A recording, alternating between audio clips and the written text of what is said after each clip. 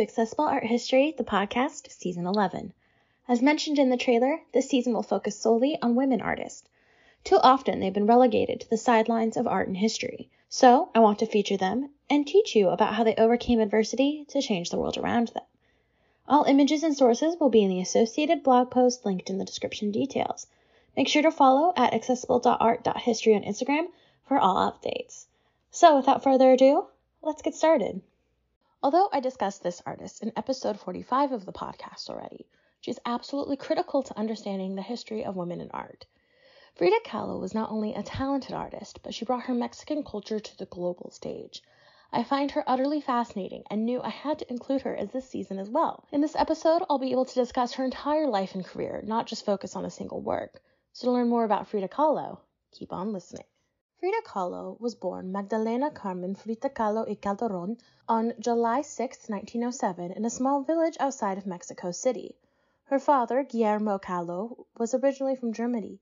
He had immigrated to Mexico after his epilepsy ended his college career. Guillermo supported the family with his photography business. Her mother, Matilde Calderon y Gonzalez, was from Oaxaca and was of both indigenous and Spanish descent. Frida had three sisters, Matilde, Adriana, and Cristina. The family lived together in La Casa Azul in Mexico City. Today, it serves as the home of the Frida Kahlo Museum. In later writings, Kahlo described her childhood as very sad. Her parents had a loveless marriage, and although her mother was sometimes kind, she leaned towards fanatical religious behavior. Money was tight as her father's photography business suffered during the Mexican Revolution. When Kahlo was 6, she contracted polio.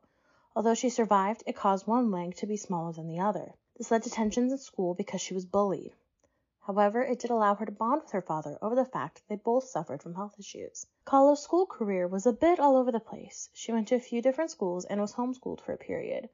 However, as a teenager, she was accepted to the prestigious National Preparatory School. It was known for its science program, which was perfect for Kahlo as she aspired to be a doctor. She was one of the few female students in the school, and it was here that Kahlo became politically active by joining the Young Communist League and the Mexican Communist Party.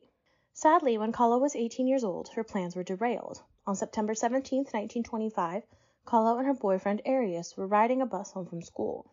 The bus attempted to pass a streetcar, but the two vehicles collided. Several people were killed, and though her life was spared, Kahlo was severely injured. Arias walked away with minor injuries. Warning, this next part is graphic, so you may want to skip ahead a few seconds. In all, Kahlo's pelvic bone had been fractured, her abdomen and uterus were punctured by a rail, her spine was broken in 3 places, her right leg was broken in 11 places, and her right foot was crushed and dislocated, as well as her collarbone was broken and her shoulder was dislocated. Over her lifetime, Kahlo would have 30 surgeries to try and fix the problems. She would live her life in constant pain, something that she often incorporated into her art. When confined during her recovery, Kahlo began to explore her early interest in art. As a child, she'd been interested in the subject, but had eventually focused more on the sciences when she decided to become a doctor. Now, with time and ordered rest, Kahlo started painting. Her works consist mostly of self-portraits that explore the themes of suffering, loss, and elements of her Mexican heritage. I put a few of them on the blog, and they are fascinating to study. Kahlo poured her heart and soul into these works, and it allows the viewer to know her across time. In June 1928, Kahlo met her future husband, Diego Rivera, at a party. They both ran in the same politically active circles, so it was only a matter of time before they connected. However, it was later discovered that the pair had actually met in 1922 when Rivera visited her school. In later writings, Rivera mentioned that her work showed, quote, an unusual energy of expression, precise delineation of character, and true severity. They had a fundamental plastic honesty and an artistic personality of their own. It was obvious to me that this girl was an authentic artist. Soon after they met, they began a relationship. Never mind the fact that Rivera was 20 years her senior and he already had 2 common-law wives. Just over a year later, on August 21, 1929, the pair married in a civil ceremony. Her mother was vehemently against the marriage, but her father was all for it.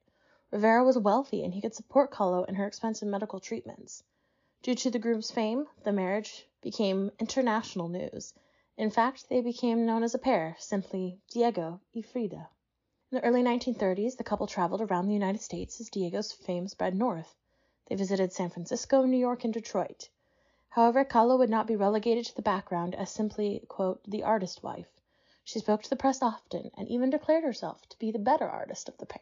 In the mid-1930s, Diego and Frida moved back to Mexico City. They both pursued their art, but Kahlo experienced serious health issues. In early 1935, she discovered that Rivera was having an affair with her younger sister Cristina. This absolutely crushed her, and she moved out of their house.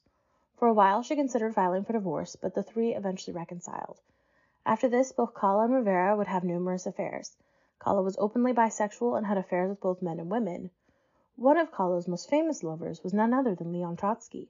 She and Rivera had successfully gotten him and his wife asylum in Mexico from Russia. In 1939, Rivera filed for divorce, and Kahlo moved back into her childhood home, La Casa Azul. This became her most productive period, and it was the time she painted her most famous works. On August 21, 1940, she and her sister Cristina were arrested on the suspicion of being involved with Leon Trotsky's assassination. They were cleared a few days later, but the time in jail combined with Kahlo's alcoholism weakened her more than she already was. A few months later, Rivera and Kahlo reconciled and remarried on December 8, 1940.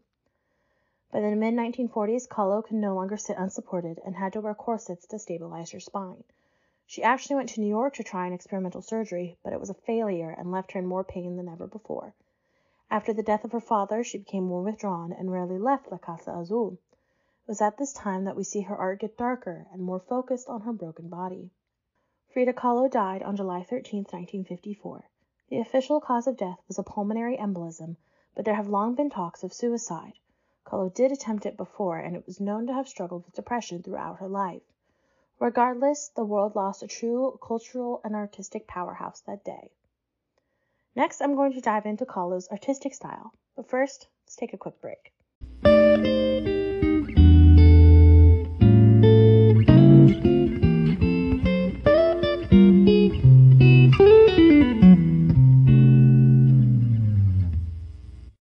Look, Bumble knows you're exhausted by dating. All the, must not take yourself too seriously, and 6'1" since that matters, and what do I even say other than, hey? Well, that's why they're introducing an all-new Bumble, with exciting features to make compatibility easier, starting the chat better, and dating safer. They've changed, so you don't have to. Download the new Bumble now.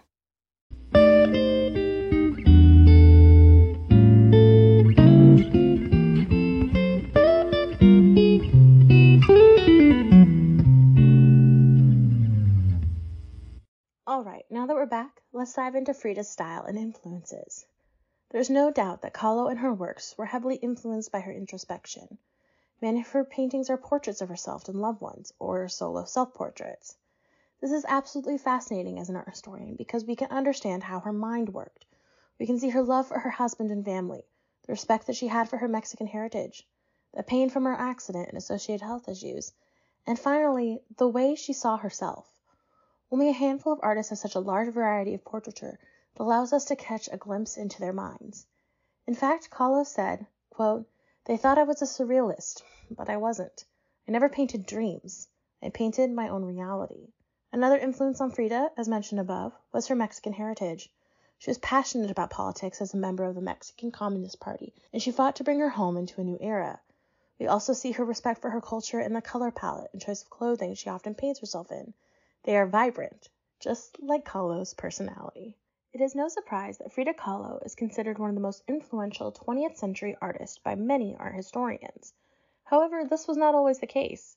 Throughout most of her life, she was just known as Diego Rivera's wife, and then an artist. It wasn't until later in her life and after death that her works became famous in their own right. In the late 1970s, there was a rise in interest about both female artists and works outside of the traditional Western canon.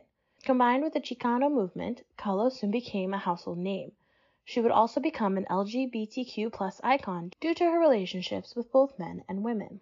This rise to fame and popularity is often referred to as, quote, Frida-mania. This even made its way to the auction block. Her works have smashed records for both women artists and artists of Latin descent.